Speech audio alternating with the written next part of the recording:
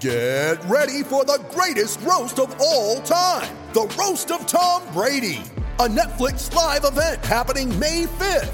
Hosted by Kevin Hart, the 7-time world champion gets his cleats held to the fire by famous friends and frenemies on an unforgettable night where everything is fair game.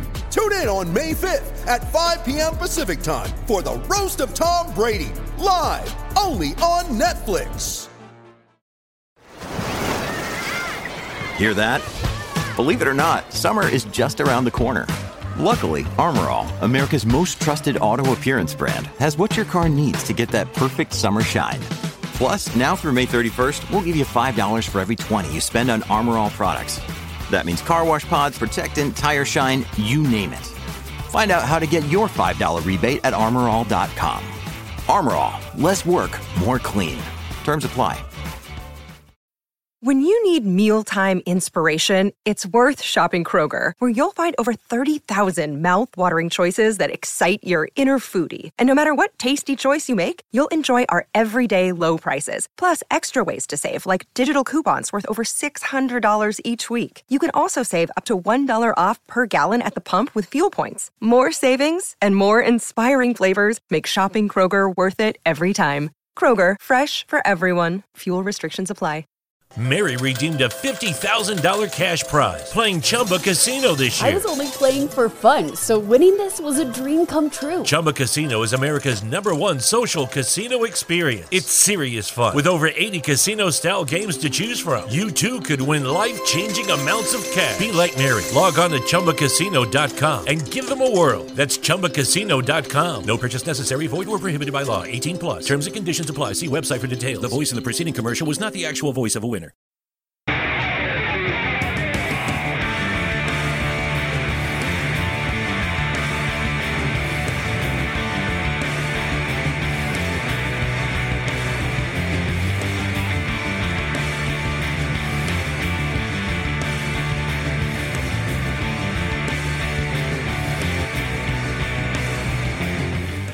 We're just a few days away from the start of the 2017 Formula One season at Albert Park, and after 8 days of pre-season testing, there's plenty of buzz surrounding whether or not Ferrari's pace is real, or if this will just be another Mercedes walkover. My name is Ed Straw, Editor-in-Chief of Autosport, and joining me today is Autosport.com editor Glenn Freeman, who was implicated in a fake news controversy during the first test, I believe. Fake news and easy headlines, I think, were McLaren's response to negative stories about them in the first test. Fake news. You look like you've got small hands to me, Mr. Trump. I'm currently doing the OK symbol, so it's all good. I believe there was a suggestion that, having blamed Honda for all the problems, that yourself and Gary Anderson, watching trackside, may have noticed that the McLaren chassis might not be quite all it's cracked up to be. No, it's frightening at times to watch, actually, and there were plenty of things that car was doing that you can't blame on the engine, whether they like to or not. But as I say, fake news and easy headlines, so I'm expecting them to be on the front row in Australia. They are producing some quite easy headlines for us, fortunately. It's a shame, but there's always plenty of people wanting to hear why a great team is struggling. We also have Stuart Codling, whose dulcet tones you've already briefly heard. He's fresh from a dramatic relaunch of F1 Racing magazine, the results of which are available in all good newsagents now. Looks like a lot of hard work's gone into that.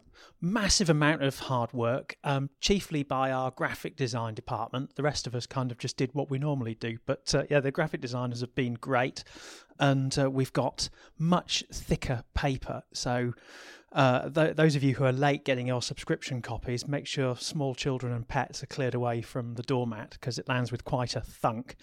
Because this is a slightly bigger issue, it being our season preview issue of about 140 pages. We'll be slightly slimming down back to the normal page count next month, but it will still be on the luxurious paper with the matte cover, which is much easier to photograph for social media purposes.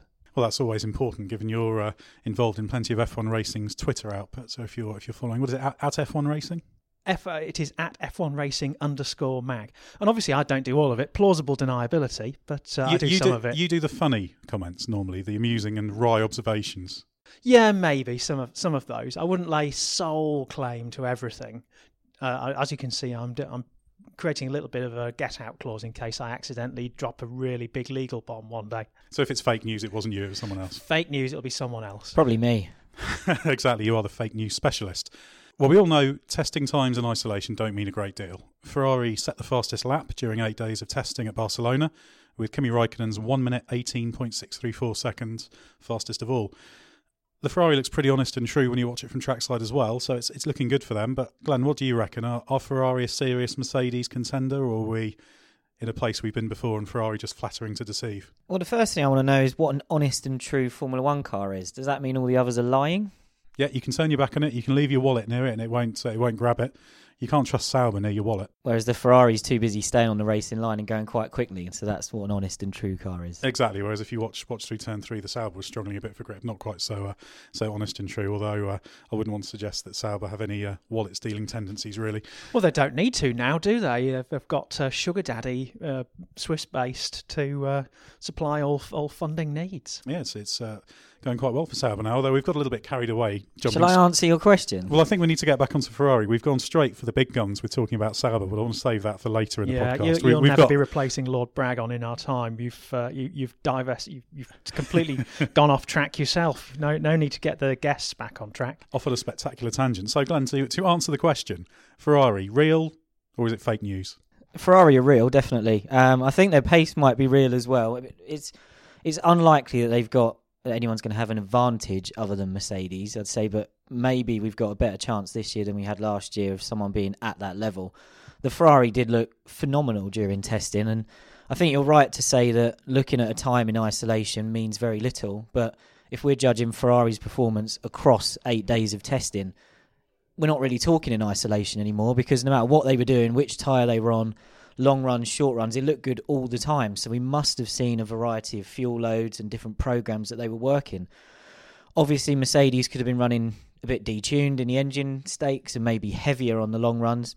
But by all accounts, and from what I think we all saw in person at Barcelona, Ferrari looked a lot better than I was expecting. I actually expected the trend of 2016 to have carried on and them to continue falling off that cliff they were heading towards. But they really have turned it around.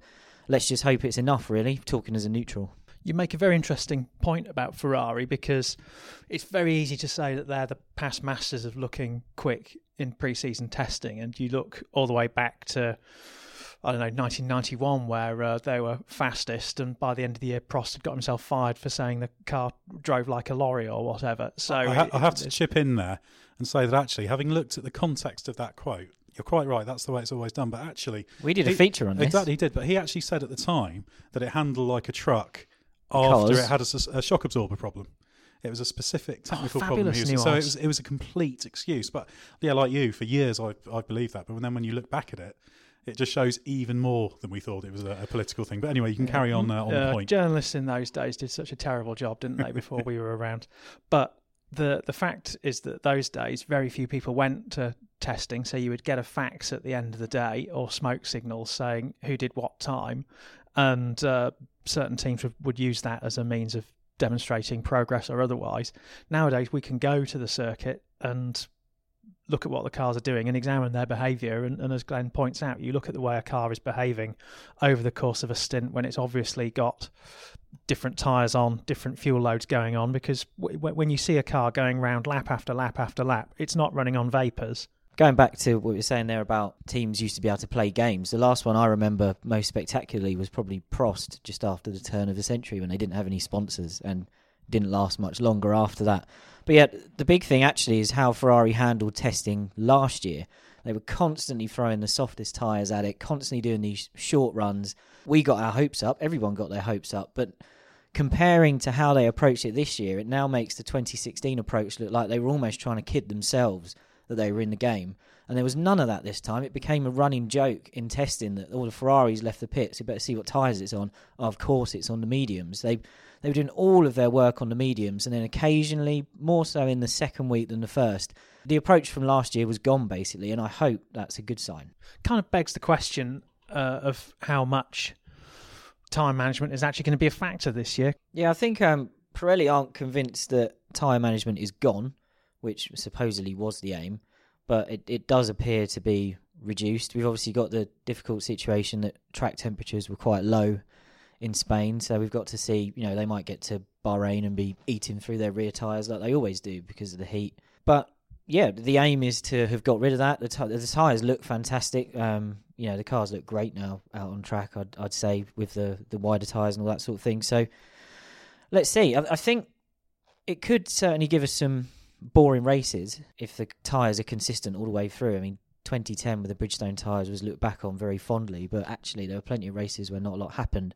So this brings us back to the Ferrari point, which is we need another team up there battling with Mercedes, because then even if you have got rock-hard tyres, things happen strategically and you're going to get more battles. So, the more teams, the merrier at the front. Ferrari, it would seem, a best place to do that, to give Mercedes some sort of challenge. But let's see how much Mercedes kept up its sleeve, I think.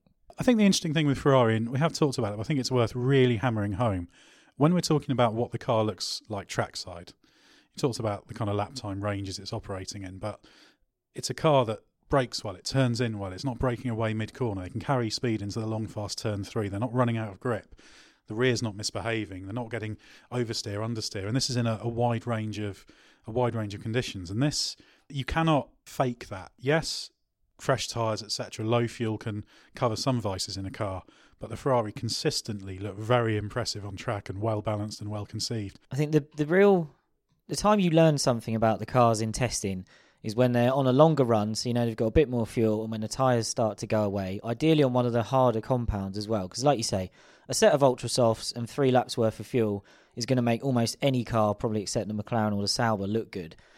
The Ferrari was out at one point when I was trackside. It was on a long run on mediums. Mercedes was on a long run on mediums with Hamilton at the wheel. And the Ferrari you couldn't see anything giving up. You couldn't see Vettel, I think it was, having to be any less positive through the sort of switchback of turns 1 and 2, no less committed into turn 3. The Mercedes was starting to give away, mainly at the front end. And when Lewis came in for a set of softs, like you say, that tended to cure all the problems, and the Merc looked fine again. Whereas the Ferrari didn't need fresh tyres or softer tyres to make it look good. It looked good all the time. And you'd imagine that Mercedes can probably work on the problems that the car had. I mean, it's probably unfair to call them problems. Very, very small details that only stood out because it was on track at the same time as the Ferrari, which looked amazing. It's nuances like that make the difference over a race distance, though, isn't it? It was also interesting to compare the ride of the cars. I was watching on one of the days at the first test at Kampse, the fast uphill right-hander, and the Mercedes was on a long run and the Ferrari was out as well doing a similar thing. And actually the Mercedes, on the approach to that corner and turn-in, it was bouncing a lot. And it seems to be much less compliant and having to run stiffer. It doesn't necessarily mean anything, but it's interesting that it just seemed harder work. I think it was Bottas who was driving at the time. It just seemed to be a little bit harder work, and there's these sort of little traces of understeer. These are tiny things, as you were saying, little nuances. But I think we can safely assume that to say the Mercedes is perfection and the Ferrari is flattering to deceive is definitely an incorrect interpretation of what's going on, but it's where these two converge. We haven't talked a great deal about Mercedes, so what are we all thinking? Is Mercedes the favourite going into the weekend as champions? Of course they are, but factoring in testing as well, are we all expecting a Mercedes front row and it's still a bit of a surprise if Ferrari beat them? I think so. Yeah, I mean, at this time of year, I've always got people asking me for tips for which bets they should be putting on. It hasn't been much fun recently. I did manage to tip a few people off about Mercedes in 2014. My advice to those people this year is, if you want a slightly long shot that might be worth going for, go for Ferrari. But if I had to spend someone else's money, I'd probably still put it on Hamilton and Mercedes. So yeah, they do go in as favourite, mainly because of what they've done over the last 3 years. I think this regulation change is big in some places, but we haven't completely torn up the fundamentals of the previous rule book. And I am expecting Mercedes to, have a bit of engine power still up their sleeve. I imagine, there are a couple of reliability worries perhaps during testing, a few things they were working with that they are taking to Australia, but I imagine that was running relatively detuned for the purposes of testing. Ferrari might have been doing the same. Apparently they ran the same engine all the way through the tests, which is interesting. But yeah, I think Mercedes have to be the favourite. And really, again, speaking as neutrals, it's almost unfair for us to want them to all be knocked off their perch, but we just want something interesting to happen. Would be nice to have some new storylines, wouldn't it? And maybe when we get to Melbourne, well, those of us who are going to Melbourne get to Melbourne, there will be some new things to talk about, because a lot of those teams are going to be bringing developments that we didn't see in the test, and anything can happen. You think back to Australia 2014 when you had a 50p component break on Lewis's car that put him out. You had the Red Bulls coming through and then all of a sudden being excluded because of jiggery-pokery or otherwise with the fuel metering. Things can happen in Australia because people have been off for the past 3 or 4 months, and they're out of that kind of week in, week out race discipline. So it is like the first day back at school, and things can go wrong. On the other hand, you don't want to be like that guy who put £500,000 on the favourite at Cheltenham last week, and the horse fell. I'd quite like to be the person who can afford to put £500,000 on a horse, though, and maybe just not do it. That was a Could show. the guy afford it though? That was a show bet. That was probably I can just throw £500,000 away on a horse. Cover your bets, I think, is the thing. If you are the sort of person who likes to bet on the outcome of races, you need to have your covering in, don't you? So, by all means, bet on Hamilton. Although why you'd actually want to bet on the favourite, I don't know, because it's not really worth the risk. Sticking each way on one of the other people that we might just be about to discuss. Well, we'll have a look at the odds, actually. I was going to come to them a bit later, but seeing as everyone's been getting into betting odds, Lewis Hamilton currently listed with one popular betting site as evens, Sebastian Vettel 11-4, Valtteri Bottas 11-2, Kimi Räikkönen 15-2, and then the Red Bull drivers, Verstappen and Ricciardo 9 and 10-1. Valtteri Bottas 11-2. That's not bad each way on. You can make you would go for each way on that, wouldn't you? The point you made was valid about upgrades for Australia. That's the thing we really don't know. Everyone's going to have some bits, but let's say, for the sake of argument, Ferrari's pace is exactly what it looks like. They're on a par with Mercedes, or maybe they've even got 10th in their pocket. But that could all change depending on how much is thrown at the car. It could just be that Ferrari's a little bit further down the line with releasing parts and having them on the car for testing. They won't have so much. So all of this can change, and a big upgrade package bolted onto the car can make a big difference, and that's kind of what I guess Red Bull will be hoping. Can make a big difference either way, can't it? Well, like Williams, whatever they put on the car last year didn't really work. Yeah, sometimes. Well, but that happened to Mercedes in testing, didn't it? Niki Lauda sort of let slip that there were a few parts they'd put on the car that hadn't worked. So that might mean that Mercedes goes to Australia with a big update package that it's not quite as confident in as it may have been in years past. I think there's a bit of a myth that Mercedes can't upgrade a car through a season. If you plot the performance over 3 years of the last rules cycle, you found that people didn't actually get that much closer. And you'd imagine that when the engines got closer, Merc were just able to throw quite a lot more at the aero side of things, and they did keep ahead. So there is, I would expect Mercedes to be able to at least keep pace with those teams if they are hot on their heels from the start of the season. It's also worth noting that second half of last season, when Red Bull seemed to be inching up, Mercedes were fairly happy to see that because they were throwing the kitchen sink at this car, and Red Bull were carrying on. A similar thing happened in 2013, if you think about it. August break, Mercedes, albeit with tyre management troubles, were similar pace to Red Bull, but then post-break, Red Bull were just away. Sebastian Vettel. The tyres changed as well, didn't they, after those failures? Yeah, they did, but Mercedes' development pace dropped off, so because they were investing in 14, which proved to be a very shrewd move. Can put you in a bad place, can't it? Throwing all your resource at in-season development. You look back to 2008, where Ferrari and McLaren were really going at one another for the driver's title and the constructor's title, and both of them were pretty much nowhere the following season. It was quite embarrassing for them, wasn't it? I think that's one of the things people were maybe hoping was going to happen this time, which is why I referenced that the rule change isn't overly fundamental. One thing we have established in testing is it's the same top 3 teams at the front, and if anything, the gap to everybody else has got bigger because they've had more resource to throw at the new rules. And I guess the real question is if it's a 3-way fight at the front, or if Red Bull are going to be slightly cut adrift to begin with. They're keeping their cards reasonably close to their chest, but I guess you'd expect them to do that, particularly if they've got some Adrian Newey tricks ready to roll out for Australia. Exactly, and there's also the question of the Renault engine, or the Tag Heuer engine, as people keep saying we should call it. But as I keep saying, we'll call it a Renault because it's a Renault. I think Red Bull are going to be a slow burner, aren't they? Verstappen has already said that he doesn't think they can fight for victory at the start of the year. It can change. Isn't that a bit disappointing though? Like we spent last year rebuilding after the mess of 14 and 15, and got themselves back on track above Ferrari in the constructors, rebuilt the team, rebuilt everything around going for these rules, and now they're saying, we won't really be in the mix to begin with. That's a failure, isn't it? Sounds like they're conditioning the market, really, doesn't it? manage the expectations. I think it's disappointing on the Renault side, and you'd expect something better. It could be they're just bluffing and there's a big upgrade coming for Australia and they're going to take off at the front. But it's amazing, really, because a couple of months ago you just said, yeah, Red Bull's the team to challenge. And now we're all talking about Ferrari, who are thinking, well, if Ferrari's not careful, they'll be messing about with Williams and Force India further back. So it's amazing how much stuff can change, and stuff could change in the next few days. It's the usual thing, isn't it? It's not until you get into qualifying in the race, in the first race, that you... Something really will get to see happen what's this happening. weekend that makes whatever we're saying right now, a few days before the Australian Grand Prix, look ridiculous. So don't listen to this if it's after the first race. No, exactly. Well, the thing is, you can only go on the evidence as it is at a given time. Yeah. Things will change, and anything that's incorrect in what we've said is just things changing. It'd be nice for small margins to make the difference at the front this year, wouldn't it? We haven't had that for a while. Yeah, and to make it really critical for drivers not to leave any time at all on the table in qualifying, you would see kind of a little bit more on the knife edge there, wouldn't you? Which we've only really seen up front between Rosberg and Hamilton over the past couple of years, that real knife edge stuff. Yeah, that's what you want to see. And also, with the cars being a little bit harder to drive, some drivers have been caught out. Kevin Magnussen had a brush with the wall. Valtteri Bottas slapped the wall during the first test. So there have been a few people putting it in the gravel. So it can be a little bit more critical at times if it does go wrong.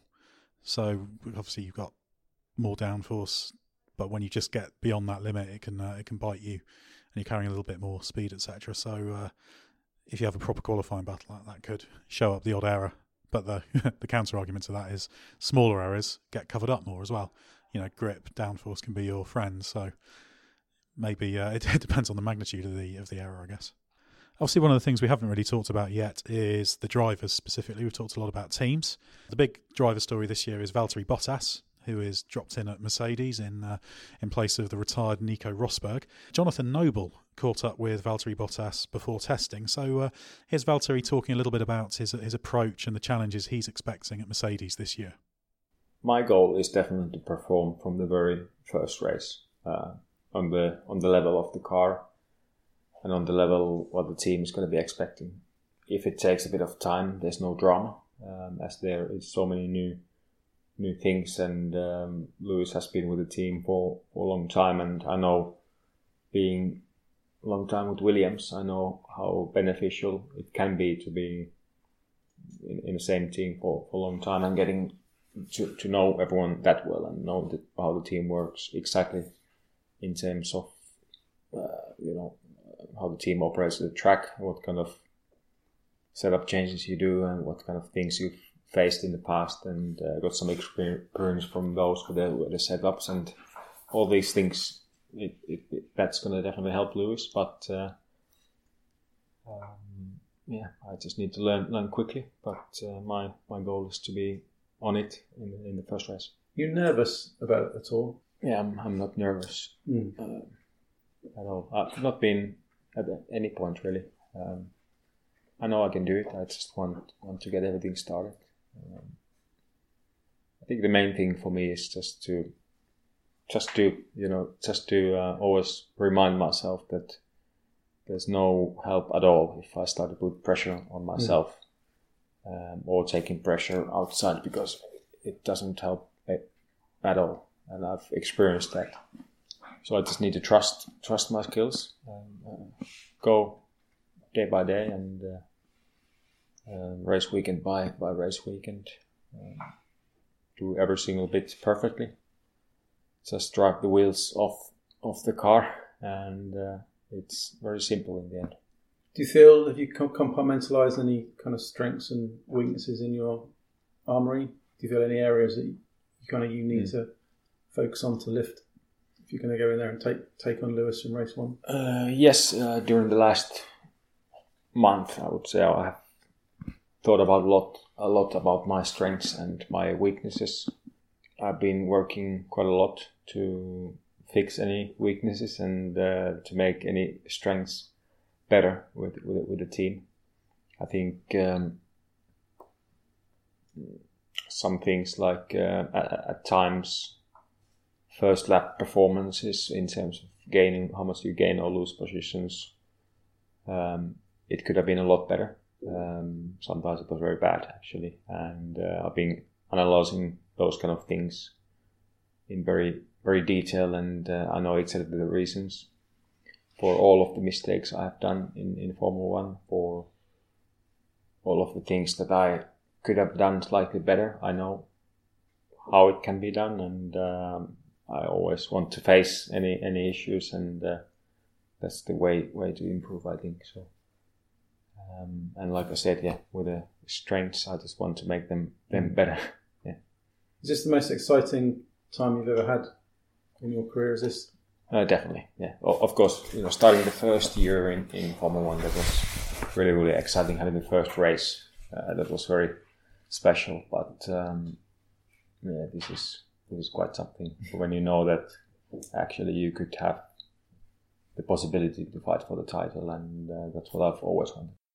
So Valtteri is, he sounds confident, but he's definitely not underestimating the challenge. You don't go up against Lewis Hamilton and expect an easy time, so he knows he's got to leave absolutely nothing on the table. What are we expecting from Valtteri Bottas? He says he's aiming to hit the ground running and have a strong performance in Australia, but do we think he's going to be Hamilton bothering? Easy to say that, isn't it? I don't know where to put Valtteri Bottas in the pantheon of racing drivers, because every time I've ever watched trackside, I've generally been impressed by him. And I remember when we were, where were we at? We were in Mexico, weren't we? And we were in FP1, yeah. We went along in FP1, and we were talking about Bottas quite specifically for a while, because he does look very smooth and really nailed on as he drove that Williams, and yet, what were the results? Just he didn't seem to go anywhere in races except backwards. Part of that you could put down to the weakness of the Williams package, operational blunders by the team. But part of it is he just seems to have been a little bit underwhelming, and he didn't blow away Felipe Massa, who has been in Formula 1 for a season or two too long. Lovely guy, but he was the next great hope 16 years ago. So I don't really see Valtteri posing an enormous challenge to Lewis at the beginning. And also something else you have to factor in is it's very easy to become accustomed to driving a car that's kind of top 10 material, and you end up just doing your best. And if your best is P8 or P9 and you're a little bit faster than your teammate, some people can start to think that's job done, and they get into a comfort zone. And one thing Valtteri isn't going to be in for the first few races is a comfort zone, because he will now be expected to be P1 or P2. If he comes below that, he won't just be facing questions from within the team. He will become the story in the eyes of the media, and we'll all be beating a path to the Mercedes motorhome for going on what the contents of my inbox this morning will be a slightly new press conference schedule, where they will be less available to those of us in print, but we will be pitching the questions nonetheless. Well, it is. It's literally make or break for Valtteri Bottas. 2017 will dictate the path of the rest of his career. Yeah, he's exposed, and as much as people are saying maybe he'll take a bit of time to get up to speed and then it'll be okay later in the year, I don't actually think that would be good enough, because if we get to the Spanish Grand Prix in May and he hasn't really turned it on yet, there are plenty of drivers out of contract who are going to fancy that Mercedes seat, and Mercedes will probably say if he's the real deal, he'll be good from the off. We've seen enough drivers who have come in with not even necessarily F1 experience who get into a top car and deliver straight away, so he's got to do that. Is he capable of that? I would hope that he is. I've covered quite a bit of his junior career, and he really was one of the leading lights on the ladder during that time. I think the point Codder's made about driving a midfield car for too long, that is a worry for me. I think Nico Hülkenberg's fallen for that one a little bit as well. If you look at how he drove when he got into an LMP1 Porsche at Le Mans, he came alive again, and suddenly I thought, this is the guy I covered in GP2 and Formula 3, who looked dominant, who looked brilliant, who looked like, as he was billed at the time, another Michael Schumacher. And he actually came off of the Le Mans victory and drove really well for Force India for a few races, then seemed to fall back into the midfield routine. So, yeah, I think Valtteri's got to shake any of that feeling off from Williams. And I do believe that, I've got faith that he probably can do it, but I believe he has to do it from day one, because Mercedes are a top team, and they don't need a sort of a number 1.5 driver. They need 2 number 1s, really. And if we go for that scenario where if things don't go well for him in Melbourne, questions start to be asked, he will probably be among those people asking those questions, won't he? Because how you deal with failure in many ways defines you as a racing driver. Some drivers deal with it terribly, and you end up being like Ivan Capelli at Ferrari. That was something that destroyed his career, moving to in theory, top team. They did have an inferior product at the time, but it can really destroy you once the momentum has gone against you. I think the positive thing for Valtteri is basically this is exactly what he's here for, isn't he? You know, you're a top sportsman. You want to be in the best situation. You want to be exposed to the best opposition. You want to have to say, right, I've got to do absolutely the best job to show I can do it. I will succeed or I will fail based upon what I do. So he's got that opportunity there. If in the first 4 races he hasn't delivered at a decent level, you know, he can afford maybe a bad Australian Grand Prix, by which I mean one where he's not that close to Hamilton's level, but he doesn't need to be beating Hamilton, because it's pretty unrealistic to expect any driver just to drop in and beat Lewis Hamilton just like that. But he needs to be thereabouts at worst, you know, picking up wins, consistent podiums, scoring heavily, basically straight away. It could be his Mika Hakkinen moment, Yeah, by exactly. which I mean 1998, not when he decided he wanted to quit. You know, you tug around in the midfield for a few years in inadequate machinery, then you get your hands on something tasty, and it lights up your career. It's a nicer story for us, isn't it? That if that happens, than for him to open a mental door and find Giancarlo Fisichella standing behind it, because no one wants to end up like him. That would be 3-time Grand Prix winner Giancarlo Fisichella. He's not had a bad career. He was hailed as a genius by our former editor, greatest driver in Formula One, and I think in balance as underwhelming a top-flight Formula One career as any, with the possible exception of Jarno Trulli. I would say Giancarlo was a brilliant driver in a bad car on his day. Jenson Button said that last year. He was his teammate in the terrible Benetton at the start of 01, and he said you can't get near him in a bad car.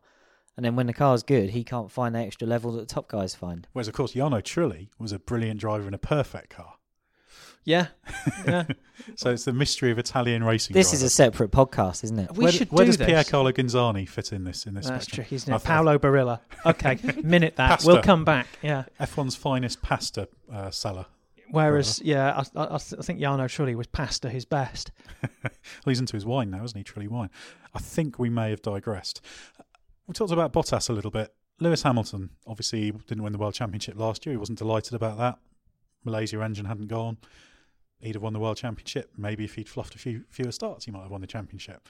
So what do we think from Lewis Hamilton? Is there he's always talking about, you know, taking strength from things. Do we think that the fact that he missed out last year will have made sure there's no risk of a bit of a loss of motivation, and he's going to want to go in there and boss the team and dominate? Or is it still going to be the sort of the Lewis Hamilton we've seen before, where he's mostly a genius, but just every now and again you sort of wonder whether his mind's completely on it?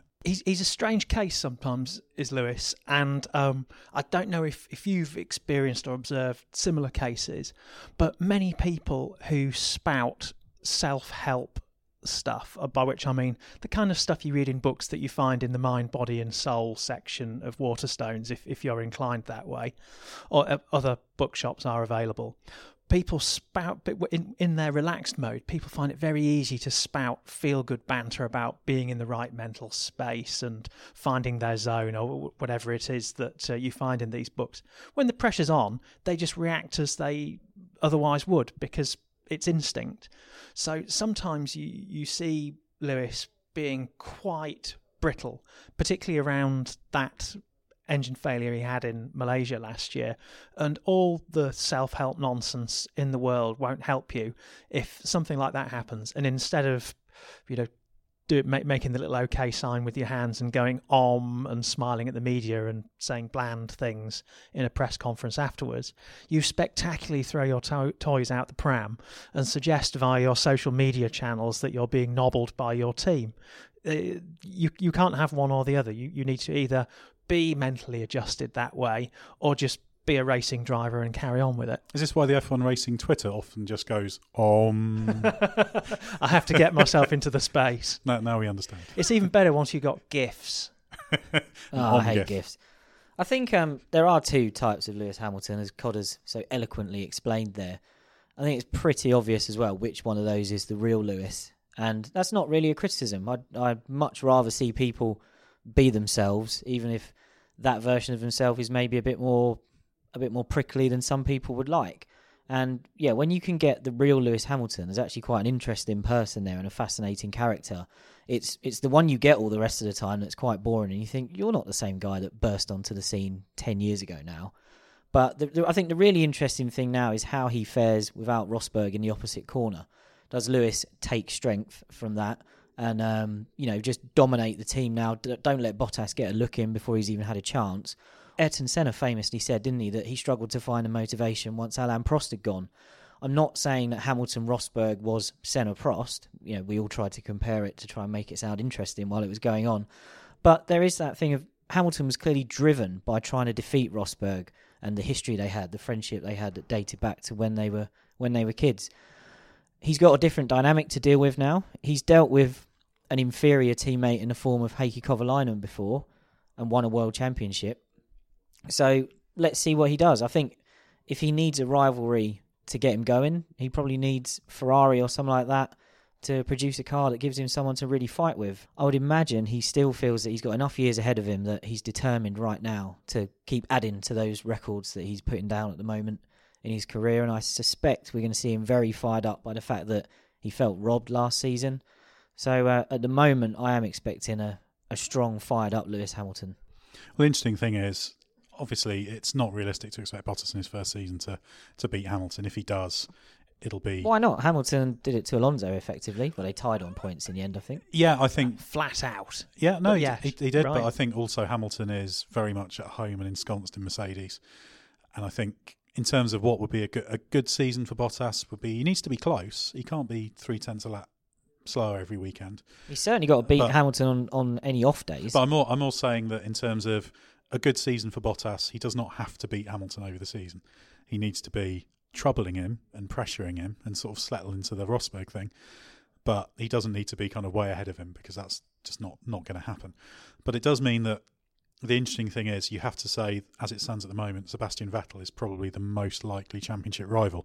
If the Red Bull's good enough, both Daniel Ricciardo and Max Verstappen are eminently capable of fighting for the championship. And I think Ricciardo in particular would be a formidable rival because I think he's got absolutely everything. Verstappen might still have a few very slight rough edges, brilliant as he already is, although sort of 12 months down the line with experience, if he's built experience of a title fight, he'll be just about unstoppable.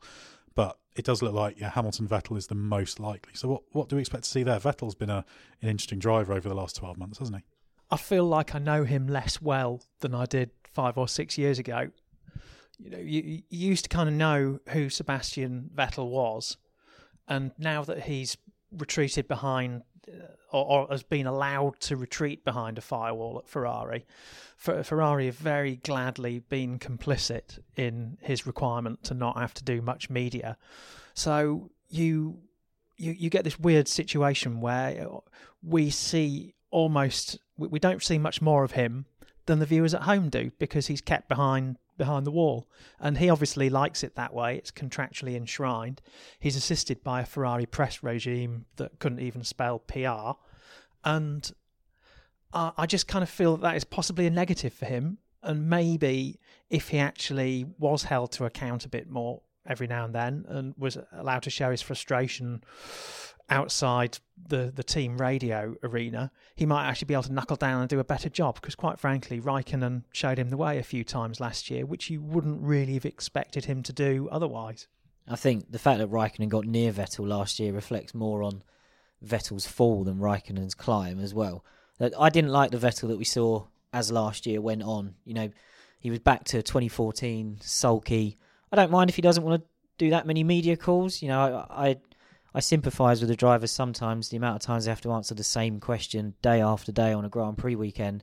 But it is everything else. It's the radio, it's the general sulking, it's the attitude. That was obvious whenever you saw him in the paddock and when the brief times that he did speak to the media. The spring in his step that he refound for 2015 was gone by the middle of last year.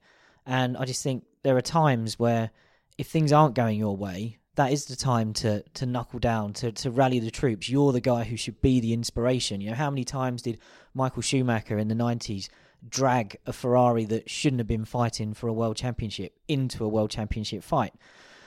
Vettel, I think, even if the Ferrari had got close as the year went on last year, you know, Vettel didn't even seem up for the fight with Red Bull, really, by the end. And I think that was what worried me. I like the Vettel that wants to have fun in a paddock. He was poking fun at Hamilton and Rosberg in 15. He was enjoying being the sort of jester on the outside of the championship fight, almost gearing himself up for 2016. But when it didn't happen, you know, he just deflated. It's disappointing for Vettel, actually. I rate Sebastian Vettel very highly. He is a good guy. He has a good he used to have a good outlook on things, certainly in his Red Bull time. I was prepared to excuse 2014 as a bit of a one-off. The car wasn't so competitive, and maybe after the years of relentlessly winning championships, you can kind of excuse that. But I don't think last year was really excusable because, as you were saying, Glenn, you want to see a driver who is dragging the absolute maximum from the car all the time. And, you know, you're a top driver. If the best of the car can finish is fourth and you've got to haul it to fourth, it's not really acceptable to say, well, the car really should be winning. I want to be winning. Well, I don't really care if I'm fourth, fifth or sixth. And actually that can become quite sort of self-destructive. And I think you do need to see, if the car's strong, you'll expect to see Vettel doing well. But also the worrying thing is if he gets into a position where, let's say, Ferrari starts strong and then Mercedes maybe pull away, and he's got to be kind of almost cast into the Schumacher role of trying to stay in a championship fight with a slightly inferior car, like Alonso did in 2012, is he going to start to get a little bit surly and not do it then? Just say, well, this car should be great. Because that's the point where you just say, sorry, mate, you're not doing your ability justice. Your job's to get the absolute maximum out of this car, and that's what you're being paid for. And the question is, after 4 world titles, I worry about the fundamental motivation of a driver. I'm sure he wants to win world championships, and if the car was mega, he'd probably win every week. But it's how much do you want to win? Do you want to win if the car's mega for a bit, and then you have to kind of scrape around, turning third places into second places and second places into first places, just to nip across the line? Has he got that in him? Now, I think probably a few years ago he would have done, but now you sort of think, hang on a minute, you know, do you actually want to be here or do you not want to be here? I think in his mind he does, but there are some worrying signs last year. Fundamentally, the reason that we as human beings have legs and walk round and have sent ourselves to the moon and whatnot is when did you go to the moon? Sent himself as well. Allegedly. Didn't even use NASA. Just sent himself. Just teleported there. I'm off to the moon. And we've done great things as a species, as I believe Hamlet said. You know, how in aspect, how like a god. Was that before the Apollo 14 mission? Hamlet said that. What, Hamlet? Yes, I think so. Okay, just making sure. How noble in aspect. I can't even remember the soliloquy, but that's a fantastic bit of quoting there. Probably I should have read I should have read Act 3, Scene 1 before coming in here today. But my point is that at some point in millions and millions of years ago, our ancestors hauled themselves out of the primordial soup rather than sitting in it complaining about how crap the water quality was. And it's because it's about the struggle. That is what evolution is about. And my fear with Sebastian Vettel is that he's an interesting person and a great driver, but because he's in a permissive environment where he's allowed to dictate his own terms, I think he's actually weakening himself, because you have to face your demons and overcome them in order to become better. And he has set himself up into a place where he doesn't have to confront those demons anymore. He can just do what he wants. And I think that's dangerous for him. I've joked in previous podcasts about other drivers getting in a bubble. And if you surround yourself with yes men, it is the path to lunacy. And the sooner he snaps out of it and remembers that he is a sportsman who is paid not just to drive a car quick, but also to put on a show, to deliver value for his sponsors, and to entertain the many people, the many millions of people all the way around the world who give up their time on a Sunday to watch him perform. And if he does that, he's a quite brilliant driver. He's, you know, there's criticisms that he's not adaptable. The way he adapted to exhaust blown diffuser cars in the past with a very counterintuitive driving style, he's got all the skills you could possibly want. Yeah, but none of us are sitting here saying he shouldn't be a 4-time world champion. So I think the man we're judging is the man we saw at the end of last year. But the point is, what a waste if just a weird attitude, a weird approach squanders that ability. You kind of think, actually, you owe it to yourself, to the fans, to your team, to actually make sure you're getting the most out of it. And if that means, it's a not ideal situation. Well, how often do you get into an ideal situation in motorsport? It's not that often. You want to see him getting the best out of himself. Well, we've talked a lot about the top three teams. Obviously, Red Bull, a little bit of an unknown quantity. We'll have to wait and see what they produce for Australia. But at the moment, we expect them to be a bit of a slow burner. But it's very clear the top three stand apart from the rest. So, best of the rest. What do we all think? Williams looked pretty good. Haas had their moments in testing. Renault, you would expect to be getting into that sort of position. There's a lot of teams in that clump. Force India, of course. Williams surprised me, actually. Firstly, we're not used to them showing anything in testing or even in free practice, actually. They seem to be obsessed with running with as full a fuel tank as they can. And I don't know why, whether they're trying to outfox people and then just qualifying 10th anyway. So I did wonder why we saw so much of them. I think even Daniel Ricciardo said, I hope Williams have shown their hand. They look so good at one point. And if they have, that's a marked change. Much like we said about Ferrari have gone the other way and maybe weren't trying to show their hand. It felt like Williams were. And is that something that's changed in the absence of Pat Simmons? Maybe they want to say, it's all well and good running heavy all the time, but you still need to know what the car is actually going to do when it's light, rather than actually just predicting what it's going to do and hoping that your simulations are accurate. Could it be that they're desperate to show a little bit of improvement? It could just be the case that they have shown their hand, because after all those years of under-delivering, they kind of want to show a bit of value to, I don't know who, but I suppose we will see whether they carry on doing that once Mr. Lowe has got his feet under the table and built his empire and worked out who's possibly a lightweight, who's not a lightweight, and once he's rearranged the technical personnel to his liking, we might see a little bit of a change of culture. I think whatever the reason for it, it's probably good practice to run with fairly variable fuel loads, etc. Because Gary Anderson was giving an example with, I think it was the 97 Jordan, he said, that was flying throughout testing, but then they struggled to get tyre temperature in for qualifying when they took all the fuel out. And, you need to know how the car behaves in different circumstances and different situations. And I think the Williams logic was always to run fairly heavily on fuel to give a consistent platform to understand your changes. And that's logical most of the time. But when you've got 8 days of running pre-season, you do want to get a feel for the car in a range of different conditions. And although you'll get down to lower fuel if you do a full race simulation, you still want to know roughly what the car's doing in qualifying.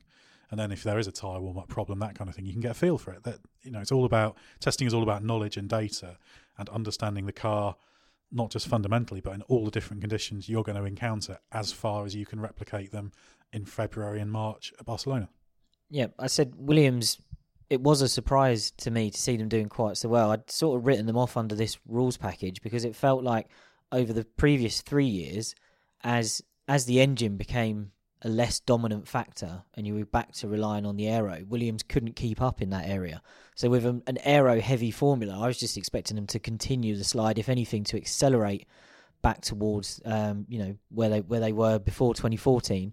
I hope they've turned it around, and I hope Paddy Lowe can make a difference. He's not going to make a difference immediately. He only started work there last week.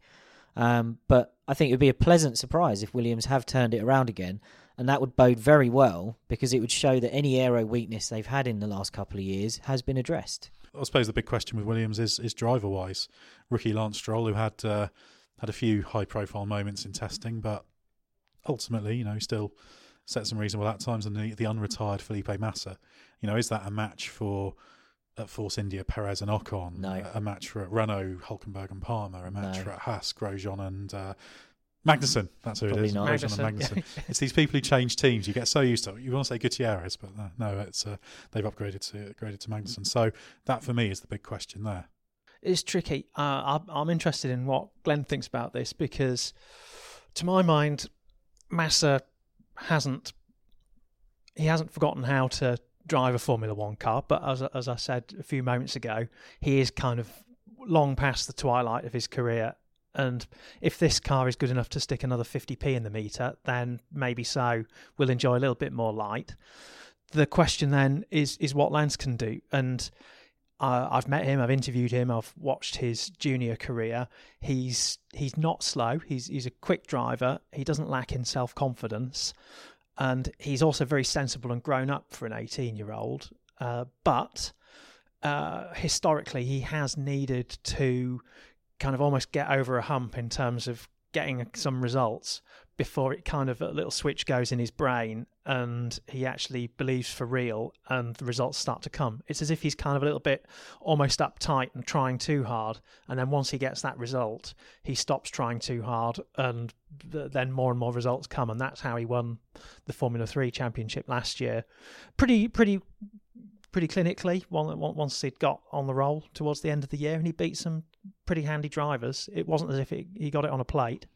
He had a team that was built around him and teammates that had to cooperate because there was one family paying all the bills. But I don't like to sort of categorise him as a pay driver because I think there are two types of drivers with budget. There are the ones who have the budget to get the best equipment and get the best opportunities and make the most of them. I think you could include Lewis Hamilton in that. He had anything he needed from McLaren in his junior career. He got it, providing he then delivered, and he would get it again at the next step. I think Stroll is closer to that than he is to, say, a Pastor Maldonado or the pay drivers we saw in the 90s who were just getting seats that they didn't earn. I said something after the first test that if Stroll goes on to have a really good career, that first week of testing will be put down as a Michael Schumacher or Gilles Villeneuve-esque finding the limits week. And I think it's interesting what Codders said about him needing to get over a hump. In that respect, testing was the right way around. He had the troubles in week 1, but his mileage was fantastic in week 2. He did just pound round and pound round. There were no repeats of those mistakes. Williams was saying in the first week that both of their drivers were unhappy with something you touched on earlier about the tyres, Ed, in that they didn't like the sort of lack of warning you almost get from the way they break away. So if that was something that Massa was struggling with as well, as someone who's very experienced in F1, and the team have been able to tackle it, it might be already that the weakness that seemed to expose Stroll in week 1 has gone away. And, let's give him a chance. I expect that, he can deliver. I would say, though, that much as we were talking about Bottas, he has got to beat Massa this year if he's to convince people he's deserving of a place in F1 long term. So what do we think? Who's going to be fourth come the end of the season, Constructors' Championship? You'd say from testing, Williams are the kind of team you'd say has kind of slotted into fourth. Yeah, the Force India are a funny one, weren't they? Yeah. They're really quiet and the car didn't look great from trackside, and it'd be very easy to just categorise them as, they were good, then there's a rule change, they couldn't afford to keep up, they've messed it up. Maybe they were keeping their cards close to their chest. I always think it's a very good idea not to underestimate Force India. No, they've got some very clever people there, haven't they? Several times in the past few years I've thought, up to 6th in the championship, not going to go any further. Up to 5th in the championship, not going to go any further. Up to 4th, they won't do that again. They're 4th again. I think that's the thing with Force India. You kind of have to take that position that they've shown they can go through a rule change and thrive out of it. And even, I think the most important thing is even when they have a bit of a shaky start, they do come on strong. So that's fair. That may be more the symptom of their being a slightly smaller team, that they sometimes have to play catch up a little bit. Maybe the answer to your question about who'll come fourth is very much bound into the truism that both drivers have to score. So if we kind of look at those driver partnerships and which of them is most likely to have both drivers scoring at any given point, that then gives you your probability. Because we've looked at Williams and we've kind of thought maybe Lance Stroll is slightly shaky beginning of the season prospect for scoring. Then you look at Force India, you've got Perez, who now seems to have shaken that business of only turning up every other race and sometimes going on the missing list. Ocon, do you think he's now in a position to score? Yeah, he will be. He's a proper driver, Ocon. He's got half a season experience. I would imagine he will break his points duck pretty early on. I think Mercedes made quite a thing of saying that it was Force India's decision for Ocon to get that seat over Wehrlein because they're both Merc juniors. The simple fact is, if Mercedes didn't think Force India had made the right decision, I'm sure they'd have got involved. Ocon has long been very highly rated, and I think this is his time to shine. The interesting one is Renault. I think they'll struggle a little bit at the start, but they should come on as the season goes on. If Nico Hülkenberg properly sheds himself from any question of midfield syndrome and realises that, yes, this is a works team, I need to be absolutely on it every week, and delivers what he can, he could be a really potent force there. And we've seen that Palmer can get in the points, can score consistently. So maybe Renault could come through. I suspect it'll be a slightly slow start for them. So you're looking kind of at Renault and Force India as maybe the slow burners that can overhaul Williams. And I guess Haas, you'd have to say, given Haas struggled a little bit last year always to get the most out of their package, it's a bit fanciful to think they could over a year be fourth. But I think there's potentially some good results in that car, especially with a good pair of drivers. Yeah, there. JP's done pretty well, hasn't he? I thought to my mind, his only real slap yourself, bang your head against the wall and then slap it moment was in Hungary when he was nailed on for points and threw it off. I thought his first season in F1 actually reflected almost his entire career up to that point, which was start slightly underwhelming, get written off by a load of people, and just keep working at it and keep your head down and gradually start to change people's mind and prove them wrong. He did that coming up through the ranks, and he was in GP2 a long time, but he was relatively inexperienced when he first got there. And he just did such a good job that he took someone like Felipe Nasr in GP2, who was highly rated at the time, and he put him in the shade. So I'm glad he's got a second chance. I think one of the big things actually with the midfield this year is that you've got teams like Renault and before testing we'd have said McLaren, who were probably looking at fourth place going, yeah, we need to slot in behind those big teams. But teams like Force India, possibly Williams, Haas, if they can sort a few problems out, they're still going to be testing different brake solutions early in the year, which is a bit worrying. Even Toro Rosso, that car looked pretty good until it hit the track, so I believe there's some Renault problems there. But if all those smaller teams are going to make the two perhaps big teams that would fancy fourth, it's going to make their jobs a lot harder than perhaps we've seen in years gone by. You could easily find yourself on sort of row 8 or row 9 if you have a bad day, instead of maybe on the fringe of the top 10. With that in mind, do you think that Carlos Sainz is someone we should be talking about? Because he's really able to get a good performance out of a car in qualifying and back it up with a solid race performance. And that's really going to count if you think the top three are going to colonise 1, 2, 3, 4, 5, 6, this battle for fourth place in the Constructors is all about who's going to come 7th, 8th, 9th, 10th and maybe poach some of the higher It is positions. Almost a race within a race, isn't it? You've got all these teams who will be aiming to qualify 7th and to race 7th on merit and then just sort of pick up the pieces of the other teams. And that's going to be fascinating because I think it's going to be really, really tight.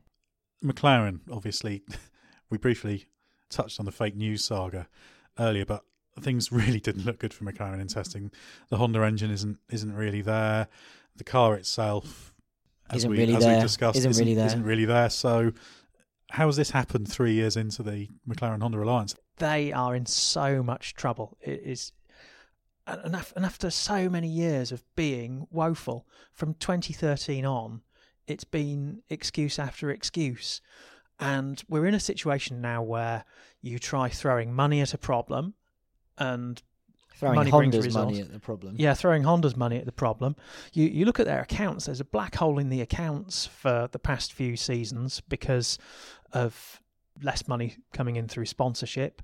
You have the diminishing prize money coming in through dropping in the Constructors' Championship standings.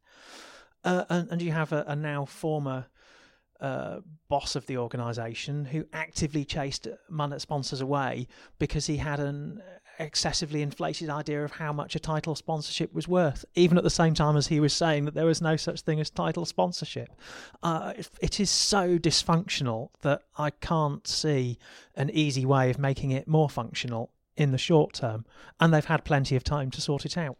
Well, this is year 3 of the Honda program, isn't it? Didn't Fernando Alonso sign for McLaren and Honda because it was all about a championship charge in 2017? They're further away from that than ever. As far as I'm concerned, I know they're in a very long-term deal, but it's game over now for this.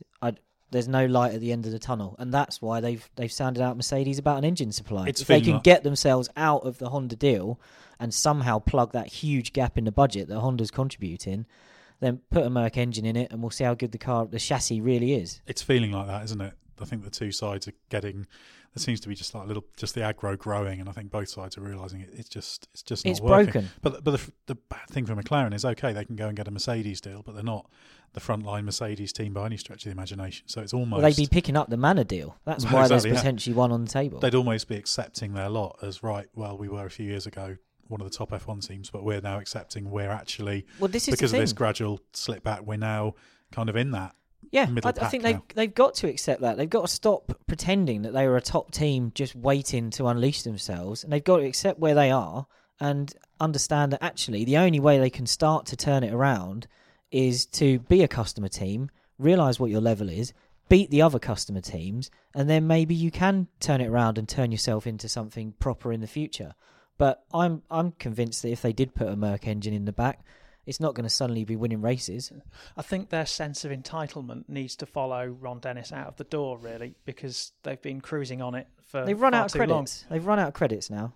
Ultimately, it's just a real shame, isn't it? Because you want to see good big teams doing well.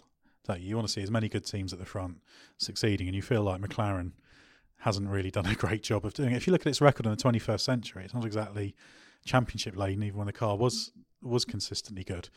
So, you know, there's only so long that goodwill and patience and they'll come back can actually be applied to them before you have to say, do you know what? It's a decent mid-ranking, solid F1 team. Great. One with an illustrious past. So it is Tyrrell or Williams or something rather than the future, if you like. It's going back to how McLaren was in the Serenissima engine. That's what they should get. The thing is, a decent mid-grid Formula One team doesn't get another world champion caliber driver like Fernando Alonso in next year when he inevitably walks. You know, he's at the end of his contract. He's not going to sign another one. And they're going to have to hope that Stoffel Vandoorne's the real deal, because they are not going to be able to put another real deal in that seat. You know, Alonso with no options was sold on the premise of you'll be fighting for the world championship in 3 years. That's not happened. I don't think anyone else is going to be naive enough to fall for that sell over the course of this year when they may be looking for a driver to replace Alonso. They're going to end up with a solid hand replacing him. And then even if you do turn the car around and get things going in the right direction, you're not going to be capable of those headline-grabbing results because you haven't got Alonso in the car. Saying that, I'm a massive fan of Vandoorne, and I think he can spook Alonso this year, particularly if Alonso's too busy having a sulk on the radio. But going back to the front, our final point is going to be prediction, Australian GP winner and World Championship driver and constructors winner. Codders, you can go first. I think that possibly, I think a spark plug cap's going to fall off Lewis's car and he won't win, and that something very weird happened and Kimi Räikkönen will win for Ferrari, and Lewis Hamilton will win the World Championship. Excellent. Glenn, what are you going for? On a similar note, I think Vettel will win the first race. Melbourne's the kind of place where slightly crazy things can happen. I'm currently putting together a list for All Sports YouTube channel along those lines. So I think, we'll get a little bit of an upset, or you could call it an upset, in that we won't have a Mercedes victory in Australia, but I do think Lewis will win the championship. I'm going to go with a slightly different approach. I think championship, Lewis Hamilton, Mercedes, because I think even if the Ferrari... That's not different, that's exactly what we said. I'm doing the same bit first. I build it as different on the basis that I think even if the Ferrari is up there, I think probably operationally Mercedes have maybe got the edge and that could make the difference. Australian GP, I'm going for Valtteri Bottas. Oh, nice. I think Lewis Hamilton might have a bit of bad luck, and I think Valtteri, he's got a good qualifying lap in him, and I think certainly one of the first few races you're going to get to the end of the qualifying, people are going to go, blimey, didn't realise he had that pace in him. He's good at low grip as well, isn't he? Oh, he's really good. Yeah, that's why he's always so impressive in FP1.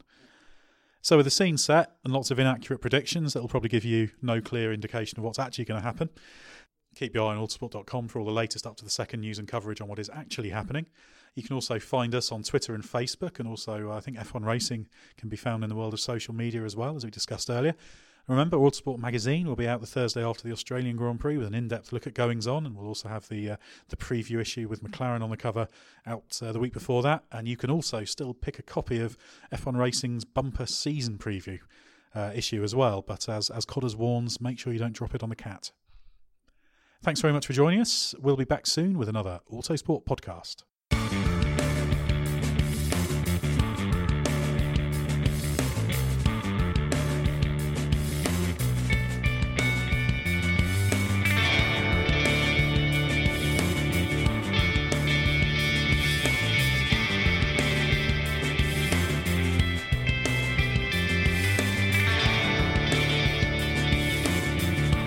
Music is 6am by Trilo, written by Marcus Simmons.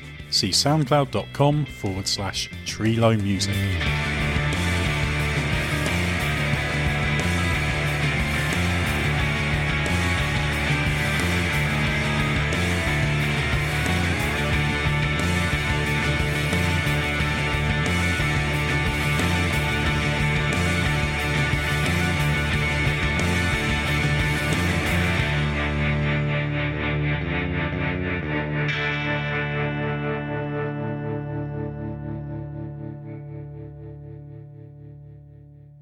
when we were eating some cheese last night, we had the cheese board out. We had guests. Are you recording this? One of the Mrs. Godling was explaining to our guests which the cheeses were, and she said, "This one, I think it's Celle sur Cher or something like that." So I said, "Do you believe in life after cheese?" And you wonder why people don't listen to you. Mary redeemed a $50,000 cash prize playing Chumba Casino this year. I was only playing for fun, so winning this was a dream come true. Chumba Casino is America's #1 social casino experience. It's serious fun. With over 80 casino-style games to choose from, you too could win life-changing amounts of cash. Be like Mary. Log on to ChumbaCasino.com and give them a whirl. That's ChumbaCasino.com. No purchase necessary. Void or prohibited by law. 18 plus. Terms and conditions apply. See website for details. The voice in the preceding commercial was not the actual voice of a winner. Without the ones like you, who work tirelessly to keep things running, everything would suddenly stop.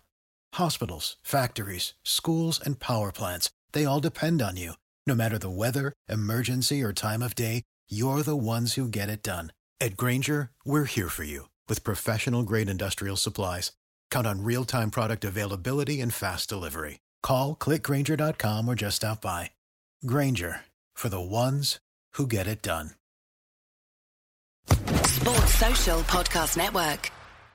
Hello, it is Ryan, and we could all use an extra bright spot in our day, couldn't we? Just to make up for things like sitting in traffic, doing the dishes, counting your steps, you know, all the mundane stuff. That is why I'm such a big fan of Chumba Casino. Chumba Casino has all your favorite social casino-style games that you can play for free anytime, anywhere with daily bonuses. That should brighten your day a little. Actually, a lot. So sign up now at ChumbaCasino.com. That's ChumbaCasino.com. No purchase necessary. VGW Group. Void where prohibited by law. See terms and conditions. 18 plus.